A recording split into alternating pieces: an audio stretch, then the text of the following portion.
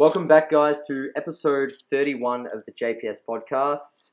This is the first episode of 2018, and I am honoured to have the very soon-to-be cool, now that his air conditioner's on, I presume, or maybe it's the heater, Andy Morgan on the show, turning it off. Welcome, Andy. Thanks for having me on. Yeah, I'm turning it off. I'm in the northern hemisphere, and I'm not having a heat wave like you guys right now. What is it? 40 what? It was 43 degrees the other day, but Melbourne weather's quite unusual. We were down to, I think it was like 23 or 24 within an hour that day. So that's Melbourne. But yes, a heat wave at the moment. So a lot of topless guys walking around, a lot of girls wearing less clothes. You know how it is. Trying to stay cool. Yeah. So, guys, if you don't know who Andy is, I'll give you a little background as to what he's all about. He's a fitness coach, has been doing so since 2011. So, in my opinion, quite successful because, as we know, the tenure in the fitness industry isn't too long. So, he's outlasted most people and doing a great job with his own practice. He's an author.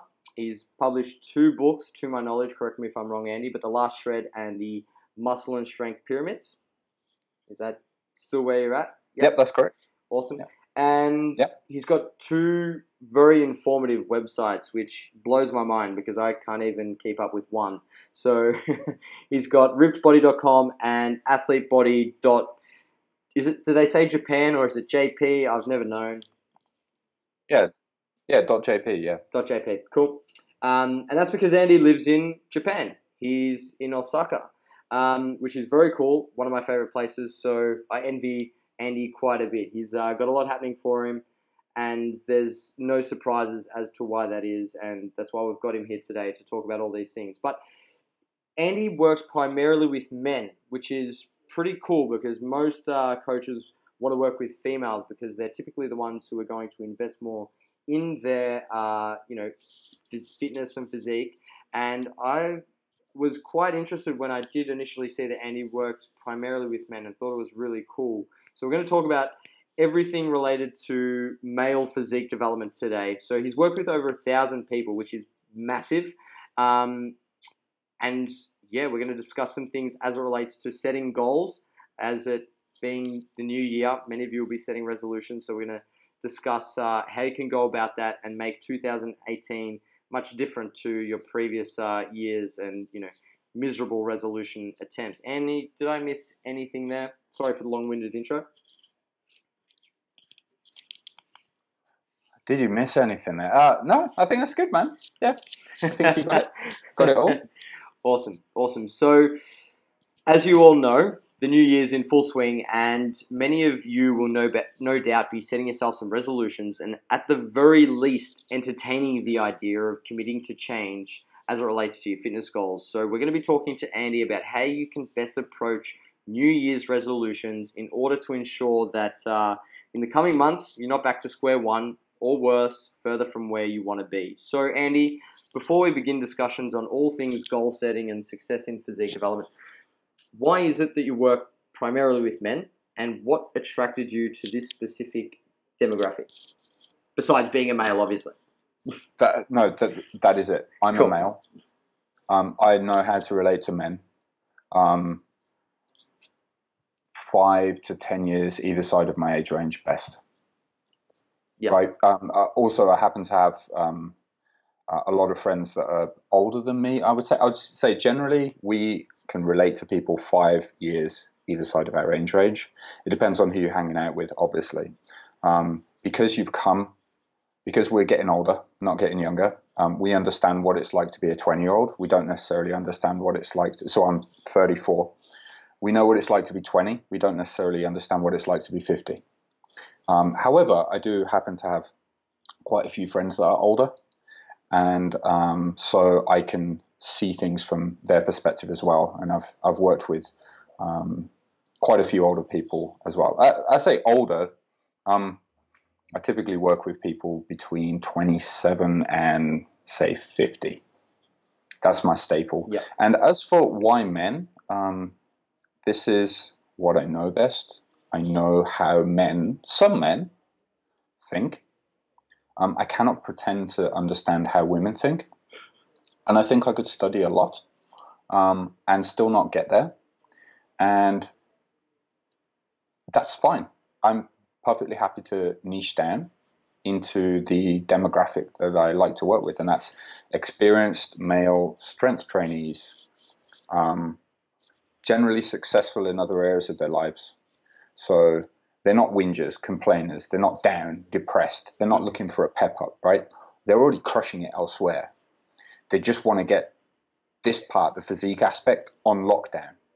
Maybe they've hired someone to coach them in other areas of their lives. I'm sure when their car's screwed, they go to a mechanic, right? When they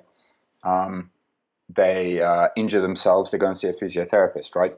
That why wouldn't they outsource the decision-making process for this? It's those kind of guys that I work with. That's awesome.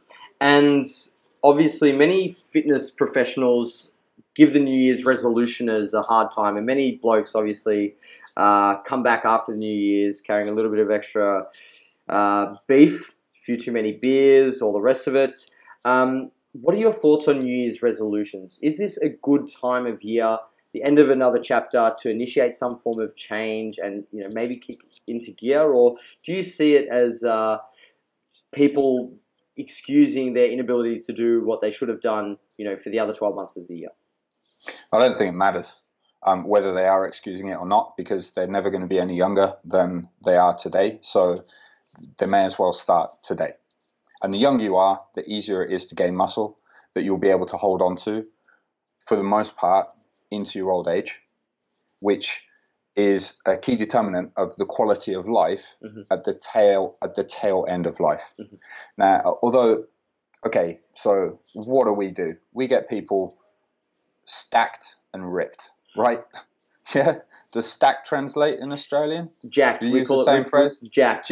Stacked. Yeah. Jacked. You get people jacked, right? Now, this is what people are thinking about right now. But when you're 75, 80, can you get yourself off the toilet, or are you going to need to be in assisted care? Well, I'll tell you something. If you've been training now, if you've been putting that money in the bank right now and investing in your physical health, then you're going to be more able in your old age. And that's really, really important. Yeah, definitely. I think that's what a lot of people don't see, is that they'll probably end up having to invest in paying for their health later if they don't do it now. And there's not necessarily an equal trade-off there, which is a big issue. So I agree with you in that it doesn't matter what matters. I should come back. Yeah, sorry. I should come back to your question. So is now a good time? Yeah. I think starting something in December for many people isn't a good idea. If they're already on their journey, then there's no problem in leveling stuff up in December at all. But it's a busy season in many countries, most countries around the world, right? You've got some form of religious celebration. So Christmas for us, you've got New Year's parties, you've got end of year parties at work, you've got all of these things going on. So if you're trying to stick to a diet or training regimen, you can get many things, hangovers, dinners that are just going to spoil it. And unfortunately, many people get themselves into this all or nothing mindset, which I think can be helpful at the start until people get into a pattern, until habits. But that will screw them up. So right now, I don't know what it's like where you are.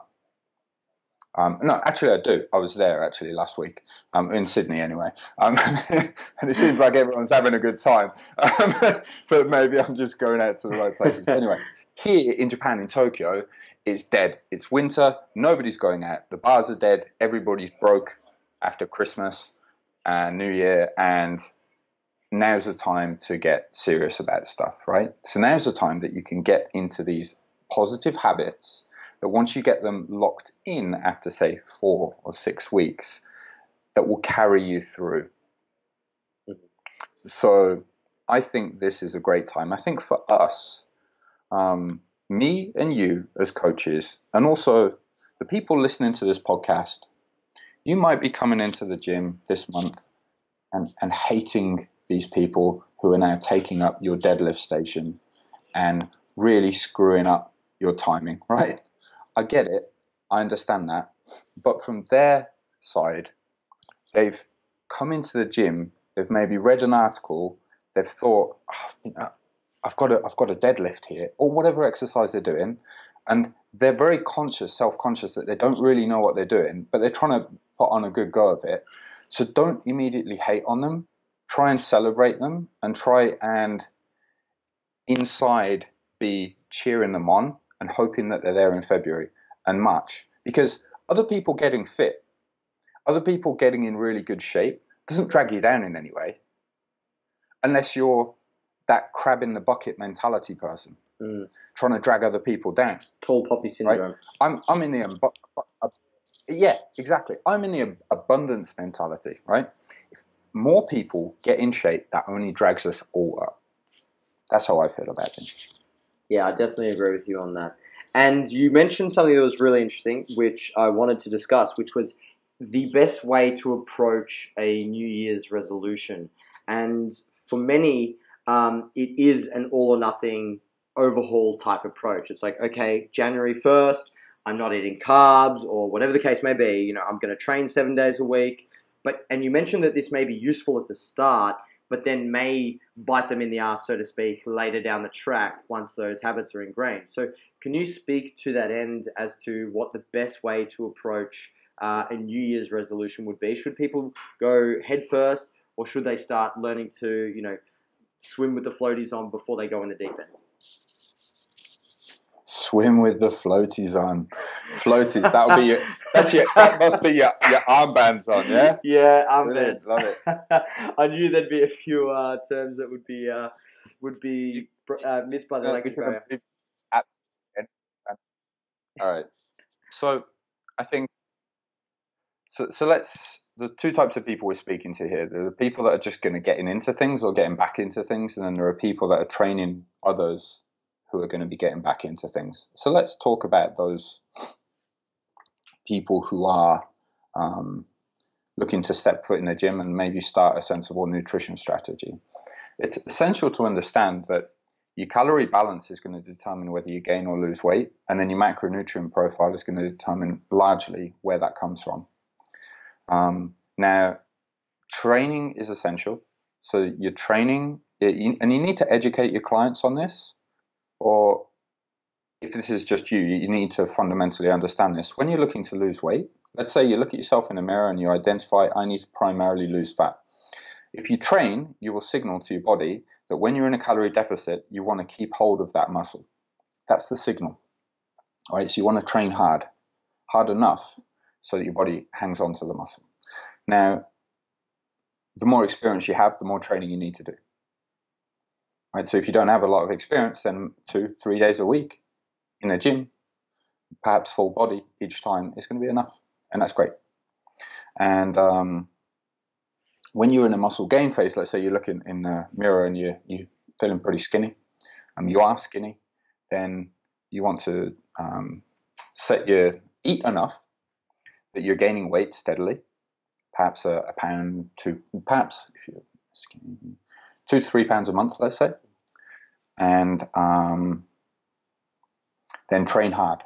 And that is signaling to your body to turn the protein, carbs, and fats that you're giving your body to turn that into muscle. Now, what does the average person who's jumping into the gym right now, i.e. not us lot who've been in it all of last year, what do they need to know? Do they need to set their fat intake at somewhere between 15 to 25% if they're in a caloric deficit, because carbohydrate is important for maintaining training intensity? However, if they're in a bulk, we're going to go with 20 to 30%. Nah, not really. All they need to do is make sure they're getting enough protein and then filling out the rest of the calories however they want. Maybe they don't even want to bother counting calories yet, and they just want to look at getting enough protein in their diet. So I would say those are getting enough protein, I would say, it sounds really basic, but that is something that if you're new or if you've got a new client, you want to ensure that they do.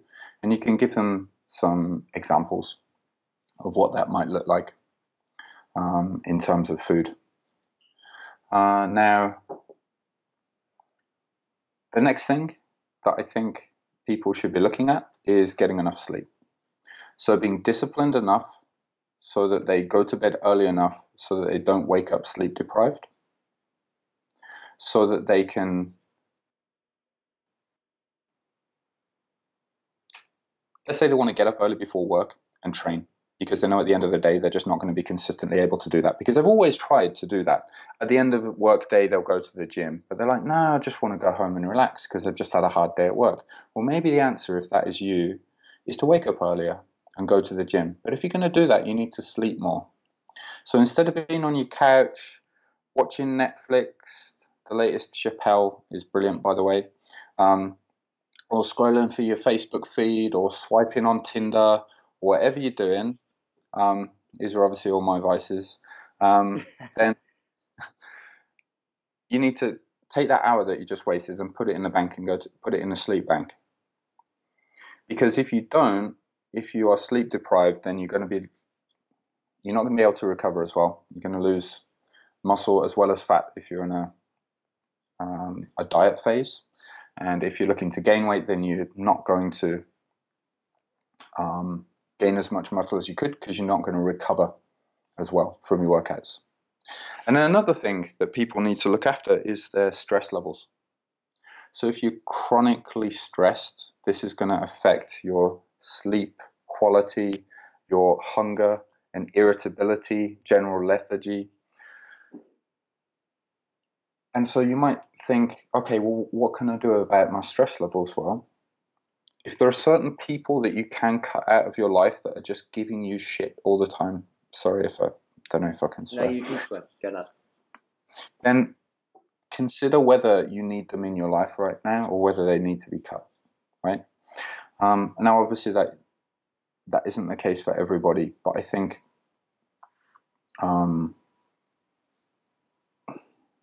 sometimes some people are too nice and they need to be a little bit firmer about people's claims on their time. Now, another thing that I've found that has helped clients a lot, especially those in very stressful jobs, and they're trying to balance their career and their family life and then their training life as well, is that they don't end up having much time for themselves.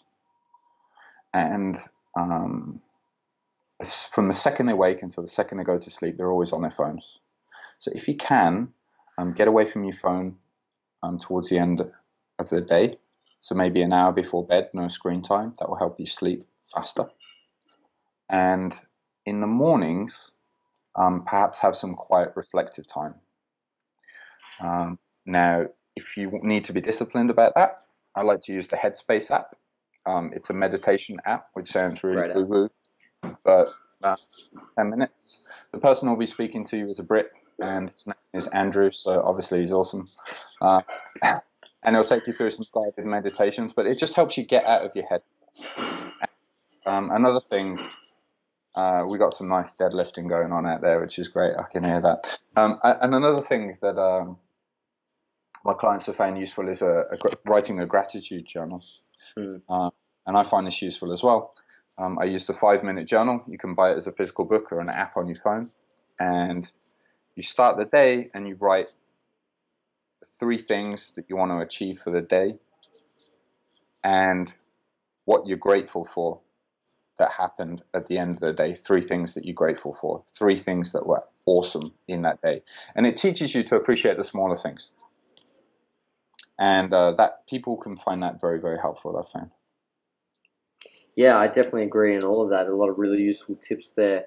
And I guess it takes out the complexity of it, which is something that was evident through all of those points, is that it doesn't need to be super complex to start. You know, I think it's Occam's razor states that often the best solution is the simplest solution.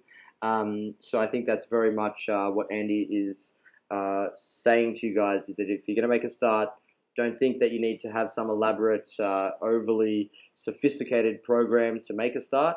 Just start doing the basics and start with, you know, what's going to be easy to get your head around in the first place. So great advice there, Andy. And In terms of getting back into a normal routine, this is obviously something that people, especially in Australia, just to give you a bit of context, struggle with because our Christmas period is very elaborate now. We start going on holidays and the whole festive season around mid-December, and then everybody starts coming back mid-January. So it's a full 4-week break. So in terms of having such a long time with disjointed routine or a lack of structure, how do you approach getting routine and structure with your clients? What are some of the things that you would advise people to do to get themselves back on track, so to speak? Okay, so the first thing I'd say to you is when you get back in the gym, you can expect your strength to be down significantly. Don't be shocked by that. You haven't suddenly lost a load of muscle. It's just your body's kind of forgotten how to lift, let's say, and it needs a few sessions to just get back into that. Obviously, the longer time you've had off, the more that will be prevalent, but muscle isn't lost quickly. So don't worry about that. It's kind of like your cardiovascular gains. These are primarily chemical adaptations, and these come and go quickly. Muscle is physical, and this does not disappear quickly, so don't worry about it. Then I would say, if you are struggling to get back into the habit of waking up on time, I would just say force yourself to, even if you went to bed late the one night, I would say force yourself to wake up early, because that will break you. Because then by the evening, you're shattered and you're going to want to go to bed at 10 p.m. anyway, which will then enable you to get up at 6 a.m. much easier. And for people who are, let's say they want to get into the habit, but they know that they only need, say, 3 days of lifting, I would say set yourself a target of doing some form of physical activity. So say you do your 3 days of lifting, you do full body 3 days.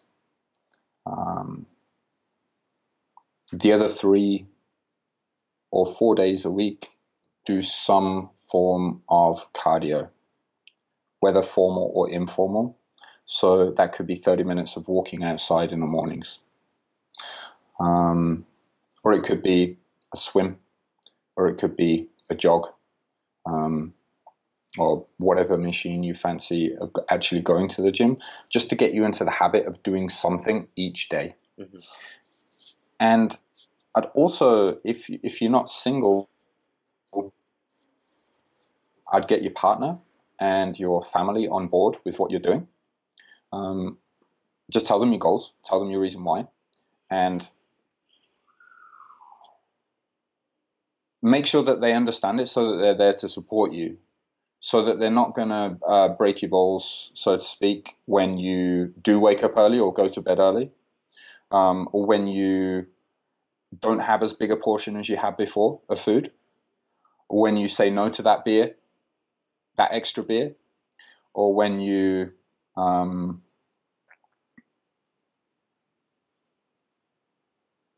when you do something that is out of the norm for you. Because ultimately, for us to change, we need to do something different. And those around us don't necessarily like that very much. So that's another thing that I would highlight there. One more thing, as you're dieting down, so let's say it comes March, April, if you don't actually have that much fat to lose, but you still want to lose fat, people might comment, "Oh, you look skinny," and that will be because, number one, they don't understand what you're doing, and number two, you're wearing perhaps the same clothes that you were before, and therefore you do look skinnier. So just bear in mind you might need to go a size down, and don't lose confidence in what you're doing. And also people, they don't like change.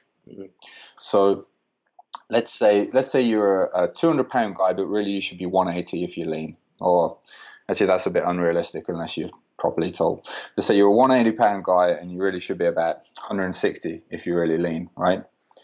People have gotten used to your slightly meaty face. But when you lean out, that's going to lean out as well. And the only thing that they're going to see as it comes into these colder months in Australia is, well, does it get cold there? Oh, in Melbourne it does, right?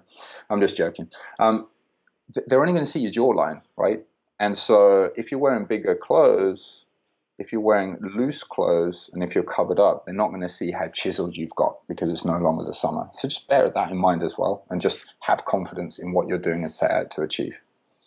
Yeah, awesome advice. It's very true. It looks like you've been on some serious illicit substances when you've been dieting down for a while. The face starts to sink in, and you're wearing the baggy clothes with the hoods in winter and walking the streets in the early morning. People start to, take a step to the side to make sure that they don't get in your way. But really good points there. And I guess to backtrack a little bit, and before we, set out to achieve this goal, we need to set the goal itself. So I wanted you to talk about where people really fuck up in terms of setting goals. Like, why is it that people absolutely suck at setting goals and achieving them? Like, I think I was reading that 9% of resolutions succeed, with over 40% of the population actually setting resolutions. So it's quite a staggering, amount of failure, in terms of these resolutions. So how can people set themselves up for success and actually set a goal that they can achieve that's in line with what is realistic and enjoyable, so to speak? Sure. So, this comes down to, so I've co-authored these books, The Muscle and Strength Training and Nutrition Pyramids, with Eric Helms and Andrew Valdez. And at the base, in these pyramids, we cover what is most important for success. And at the base, your base is most important. Of course, that foundation level is adherence. So it comes down to people setting their diet and training plans up in a way that they cannot adhere to, or they have inflated expectations of what they can achieve.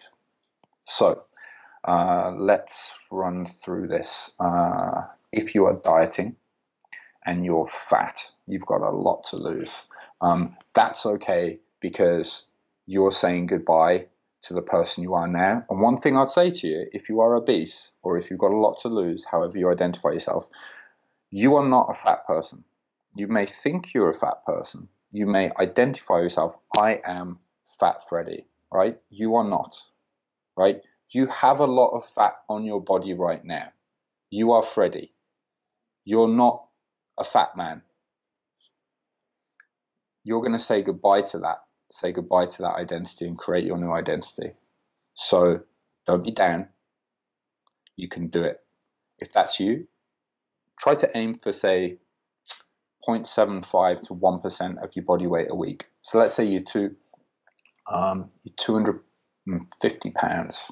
It's about 130 kilos, just for the sorry, yeah. Aussies with the metric system. Sorry, mate. Yeah. You do kilos like us. Yeah. So let's say you're 115 kilos. You can lose a kilo a week.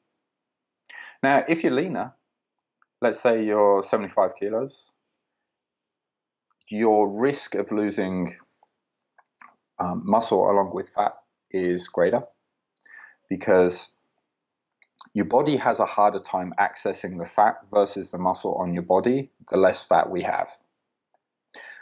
And so you want to lose weight at a slower rate. So we'd recommend about 0.5% of your body weight per week.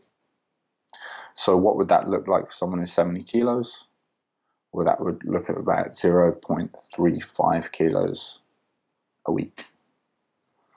And that really is a rate that you're looking at sensibly losing. Now, how does that actually look in reality? Well, you've gone off for Christmas and you've eaten a load of mince pies, maybe had a lot of barbecue because you're Australian and you love your barbecue, and I don't blame you, because I'd be doing that if I was in some nice sunny weather for Christmas as well.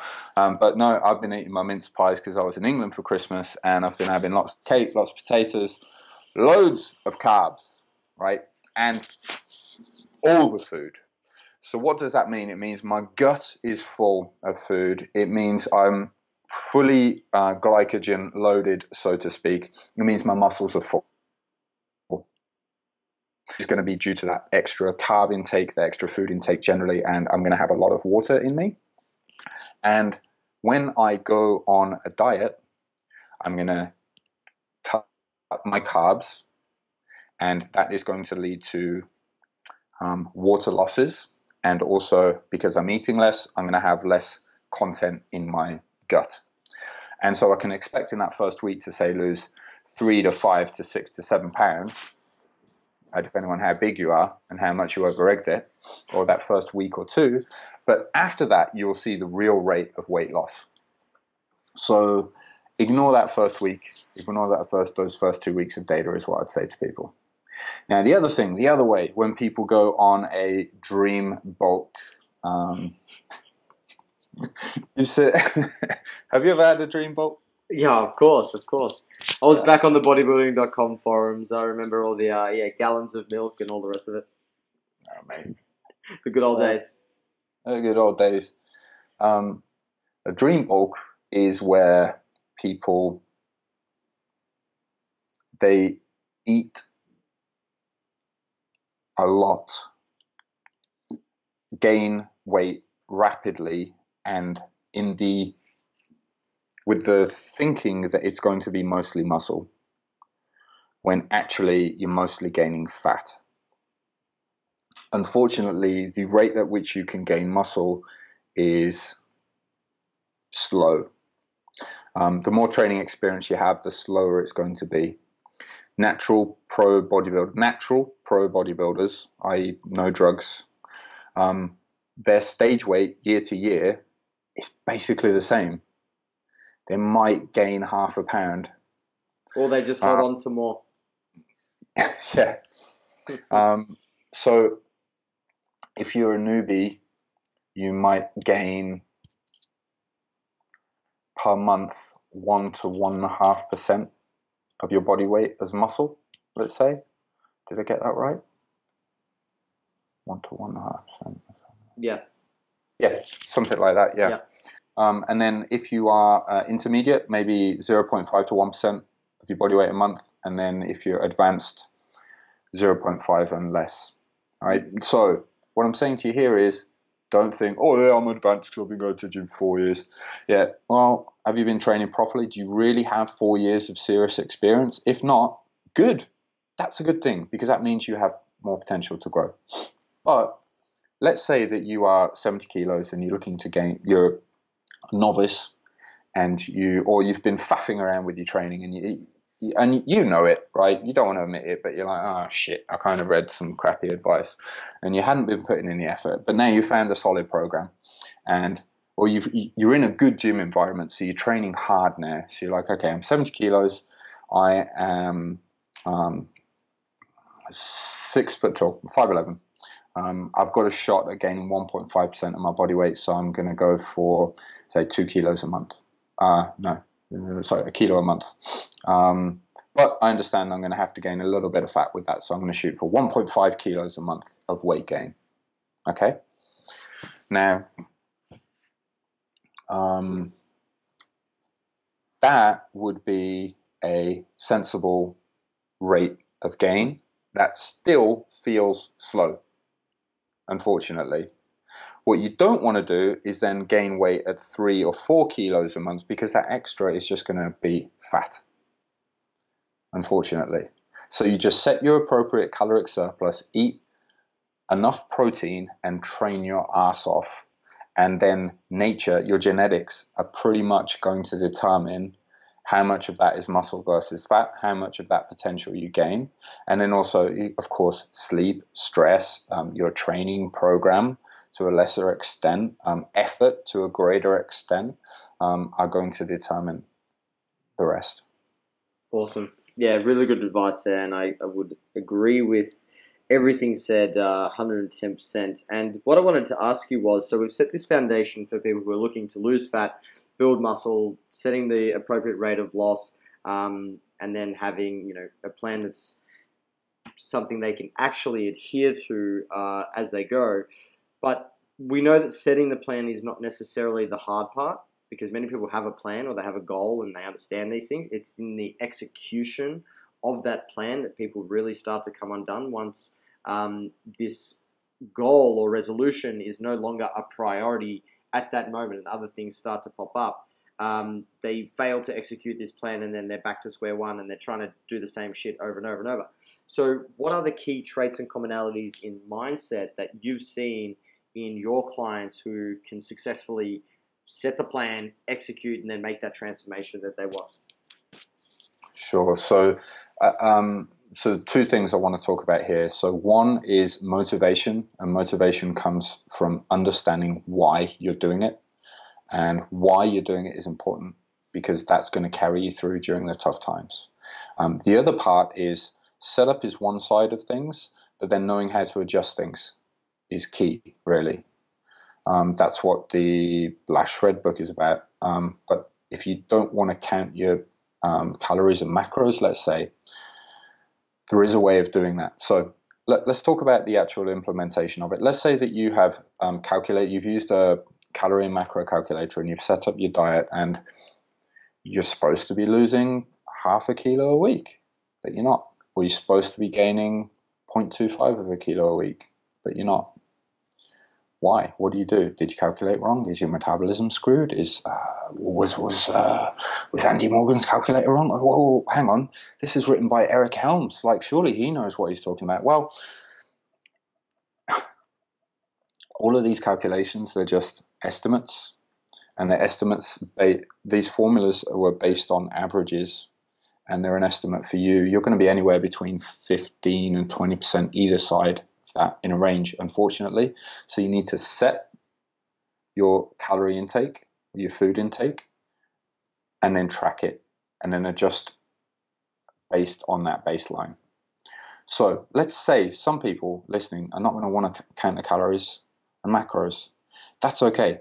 If you eat the same 6, 8, 10 meals on rotation every day, and let's say every day you have 2 palms worth of protein, so that might be 2 chicken breasts, and you have a protein shake, 1 heaped scoop, and you have 2 fists of carbs, let's say 3 fists of carbs in a day, and you have a fist of vegetables with each meal, and you have 1 fist of fruits, right?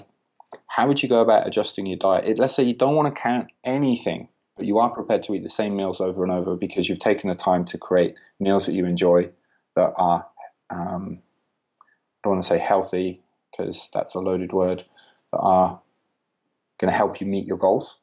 Well, if you're not losing the weight you expected, remove a fist of carbs from your day. So let's say you were eating 3 fists of pasta, have 2 fists of pasta, and then track over another couple of weeks and see how you go. When you're bulking, same principle. Add in another fist, right? That's a really simple method of doing things, right? That's a simple method of, you can get shredded that way. I've got shredded that way without counting calories or macros per se. Yeah, there's many ways to skin the proverbial cat. Yep. So don't, if you're feeling a little bit overwhelmed with the calorie counting or macro counting right now, that's something that you could do. Or if you have clients, and then of course you can calculate things in the background, but you could give them an example of what that might look like, and then help them come up with meals that fit their macros, and you don't even have to make them think in terms of macros. You could just have them think in terms of those meals. Obviously, you need to be a little bit careful there based on the rules and regulations of what you can and can't do, because saying eat this specifically in many countries is in the realm of registered dietitians only. But anyway, I hope that helps from there. What to do side of things. Now, when it comes to motivation and following through, it's really important that you have a reason why. So my most successful clients, the ones that have made the biggest change and sustained it in the long term are those that had a very solid grounding in why. So before I take a client on, I have of course, I have a chat with them. I do everything in an email, actually. But I have, it's about 12 or 13 questions that I ask. And after I've asked them about their goals in about question 5 or 6, the 7th question concerns their why. Why do they want this? Why are they doing that? Why? May I do this with you right now? Of course, let's do it. What's your goal right now for this year? Well, the one that's going to be most relatable to the listeners is I'm competing in bodybuilding in September, October. Awesome. Why? Because I want to put everything that I've learned since my previous contest prep season into the plan and show myself that what I've learned is far superior and effective than what it was back then. Why is that important to you? Because I care about the quality of service I provide to my athletes, and I want to be able to know what it feels like to go through my current methodologies versus my previous methodologies. Boom. So you see what we've done there? We've gone through 3 layers. So the first was what you're actually doing, your goal, your target, right? And then there's the why, which is self-centric, and then there's the why, which is external to you. And ultimately, you want to check that you can apply it to yourself so that you have the confidence that you can apply it to your clients. Right? That is very powerful, and that's going to help you when you're 6 weeks out and you are starving. And you will be starving. Anyone who hasn't competed, like, you're starved. It is controlled starvation. The body doesn't want to be at 5% body fat. 5% body fat, by the way, is what many people think is 0% body fat. It just looks like it's 0% body fat. You're starving. Nobody can walk around like that, right? So what's going to carry you through? What's going to help you get out those extra reps on the leg press when you just got no energy at all? It's thinking of your clients, right? Yeah, so thinking through the reason why. Keep asking yourself why until you come something powerful. Some of the most powerful examples that have carried my clients through are, one is the military guys. They want to be in tip-top shape so that if the shit hits the fan, they can get one of their boys out of there. Then you've got people, and this is very common, they've just had a kid, or their kid started moving around, and they find that playing on the floor with them is a pain. Their knees hurt, their body just doesn't move how they remembered because they haven't been playing on the floor for quite a while. And all of a sudden, your 3-year-old boy wants to play trains, and you just hate life down there on the floor with him. Well, they haven't been on the floor playing around for at least 9 months. Okay. So, like, you've got that motivation. Then you've got, say, someone goes to the doctor and they have a bad blood test result, and they're like, oh shit, well, I've got a family and responsibilities and my wife doesn't work, and or maybe she does, but we're a dual income family, and what am I, it's not like me, am I going to live? It's external to them. Those are the most powerful motivators. Now, when it comes to, let's say you're already lean, you're already in good shape, right? What is going to take you from having a fluffy, kind of blurred 6-pack to being shredded lean but not stage shredded? How do you get there? Why do so many people struggle and stay around at that level? Well, it's because it doesn't matter to your health or your family or your girlfriend whether you are 7% body fat or 11% body fat. It doesn't matter when you're out at the bar whether you're 7% body fat or 11% body fat. Maybe you think it matters when you're at the beach, but generally the difference between 7 and 11 is just a case of whether you're going to attract and impress other dudes, Exactly. rather than women mostly, right? You have to do that for yourself. Why do you want that? For your own mastery, so that I look at a guy who's shredded lean and doesn't need to be, and I'm like, yeah, that guy's disciplined. I respect that. Maybe you want to do it to scratch the itch for being lean for the first time. Maybe you look at Instagram and you look at the sea of Instagram idiots and you're like, damn, how can they get lean and I can't? And use that as motivation. I'm smart. I got a good job. I went to a good school. I went to a good university. If they can do it, I can do it. I'm going to do it, right? Something like that for yourself, right? Or maybe it is something even simpler. You want to bulk, but you know that you have to get lean first so that you don't put on too much fat so that you can control it and do that right. So defining meaning in your training and your diet is important now. It is too late when the ice cream is in front of you, or you're at the or proverbially, let's say you're at the buffet and it's just a few steps over, right? So you need to define that now, because otherwise you will wolf down that ice cream or not wake up on a Saturday morning to go and do leg day, or you're like, yeah, I can skip my squats, like, you know? Yep. Now, there's some brilliant points. I definitely think that understanding your why is fundamental to goal attainment. So, guys, make sure you do dig a little deeper and ask yourself those hard questions. So, to finish up the podcast, Andy, I wanted to talk to you about online coaching. Now, as I understand it, you work primarily in the digital space with your clients, and quite successful in eliciting some pretty impressive results. So, for those who have an online coach or who are about to hire an online coach, in the new year, what are your expectations if someone is coming to you seeking your advice, and how do you manage these on an ongoing basis to ensure that you can effectively do your job? Yeah, that's a big question, man.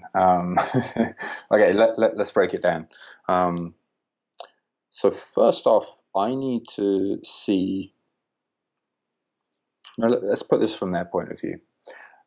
Before you hire someone online, consider whether you should be hiring someone online, or whether you need to go and walk into a gym and see someone in person. So if you've been eating a lot, let's say, and your last bulk didn't go very well, and you went into the gym and you were training, it could be, yes, it could be that your training program was shit, and yes, it could be that your training program was insufficient, but it could be that you're just in a crap gym and you weren't in an environment where you were pushed because you didn't see other people who were in great shape and you didn't see what it really actually takes. And so maybe the best thing for you is to get out of your Anytime Fitness and go to a gym like yours where they see people who are living it and doing it every day, and they can make some mates that will drag them up. Let's say that you're new to lifting. Well, you need to get some experience first in learning how to do those actions. So perhaps hiring someone locally to show you is going to work better than hiring someone online. So I like to check. I've actually got that written on the application page on the site. I like to check that they are doing it for the right reasons first. I think most other things can be done very well online. Obviously, it depends whether that person is going to respond well to working online. But you would hope that they wouldn't apply if that was the case, if they get more motivated by seeing someone in person. And I can kind of feel that out because I have, I think, 5, 6 emails. There's 4 emails before any decision is made on either side. So we get to feel that out, and if it doesn't seem for them, then that's fine. So if you're approaching someone and you apply and they don't get back to you, or they're very lazy with their replies, it seems, If they're not writing well thought out responses, that's not a good sign to me. If they don't have results and proof, that's not a good sign either. Now, what I will say is,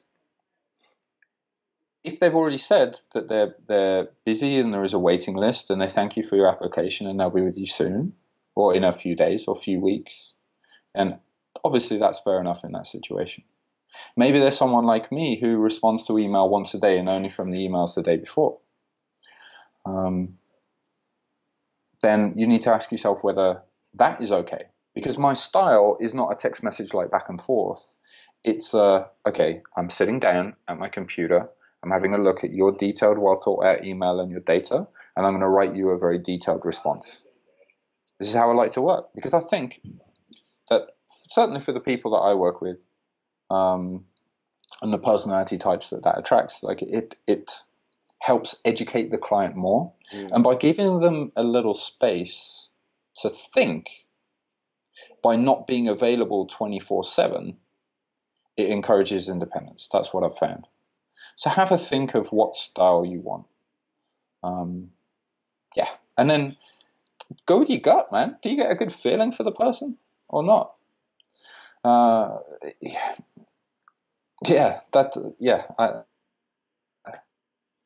That's all I'd say, yeah. Awesome, I like that.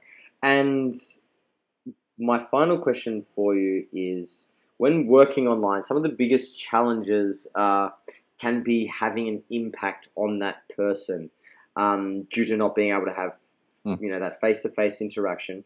And how do you, in these emails and in your communications with your clients, make sure that you can have an impact? Is it through teaching? What's your style of coaching, or what do you think works best in these people who usually get the transformations? What have you done to make sure that your communication is meaningful? Yeah, so I think a lot of this happens before they end up hiring me, and that's because I've written a lot of articles, and most people that click that coaching button on the site, they're not doing so because they've found me through a Facebook ad or Instagram ad or wherever, or Google AdWord or something. Not that that's a bad thing, but they've read through my articles, they like my style, they have got a feeling for me. Maybe they've listened to a few podcast interviews, one like this perhaps, and they've decided, yeah, okay, all right, I think I've got the measure of this guy, I like the sound of that, I'm going to click on that coaching button. So they're already bought in.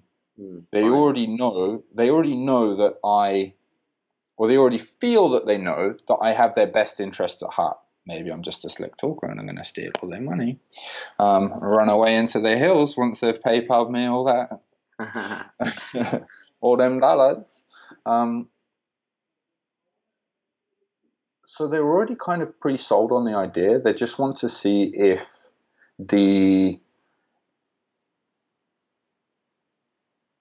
I'm backing up, if what they've seen so far from me online is congruent. Yeah. And then also if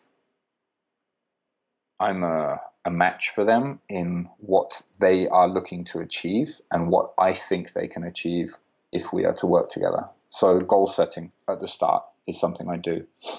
I ask them their why. And we drill down on that why. And then they pay good money for this service. And that is an element of this as well, of course, because you give someone free advice, they don't follow through. We all know that. So yeah, those things really, it's kind of, a lot of it happens before. And so I haven't really found much trouble doing that. It's very hard to be specific and say, okay, I have this one style, because I can't say that I have one particular style with coaching people.